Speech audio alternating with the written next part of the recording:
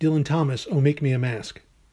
Oh make me a mask and a wall to shut from your spies of the sharp enamelled eyes and the spectacled claws, rape and rebellion in the nurseries of my face. Gag of dumbstruck tree to block from bare enemies the bayonet tongue in this undefended prayer piece. The present mouth and the sweetly blown trumpet of lies, shaped in old armor and oak the countenance of a dunce, to shield the glistening brain and blunt the examiners.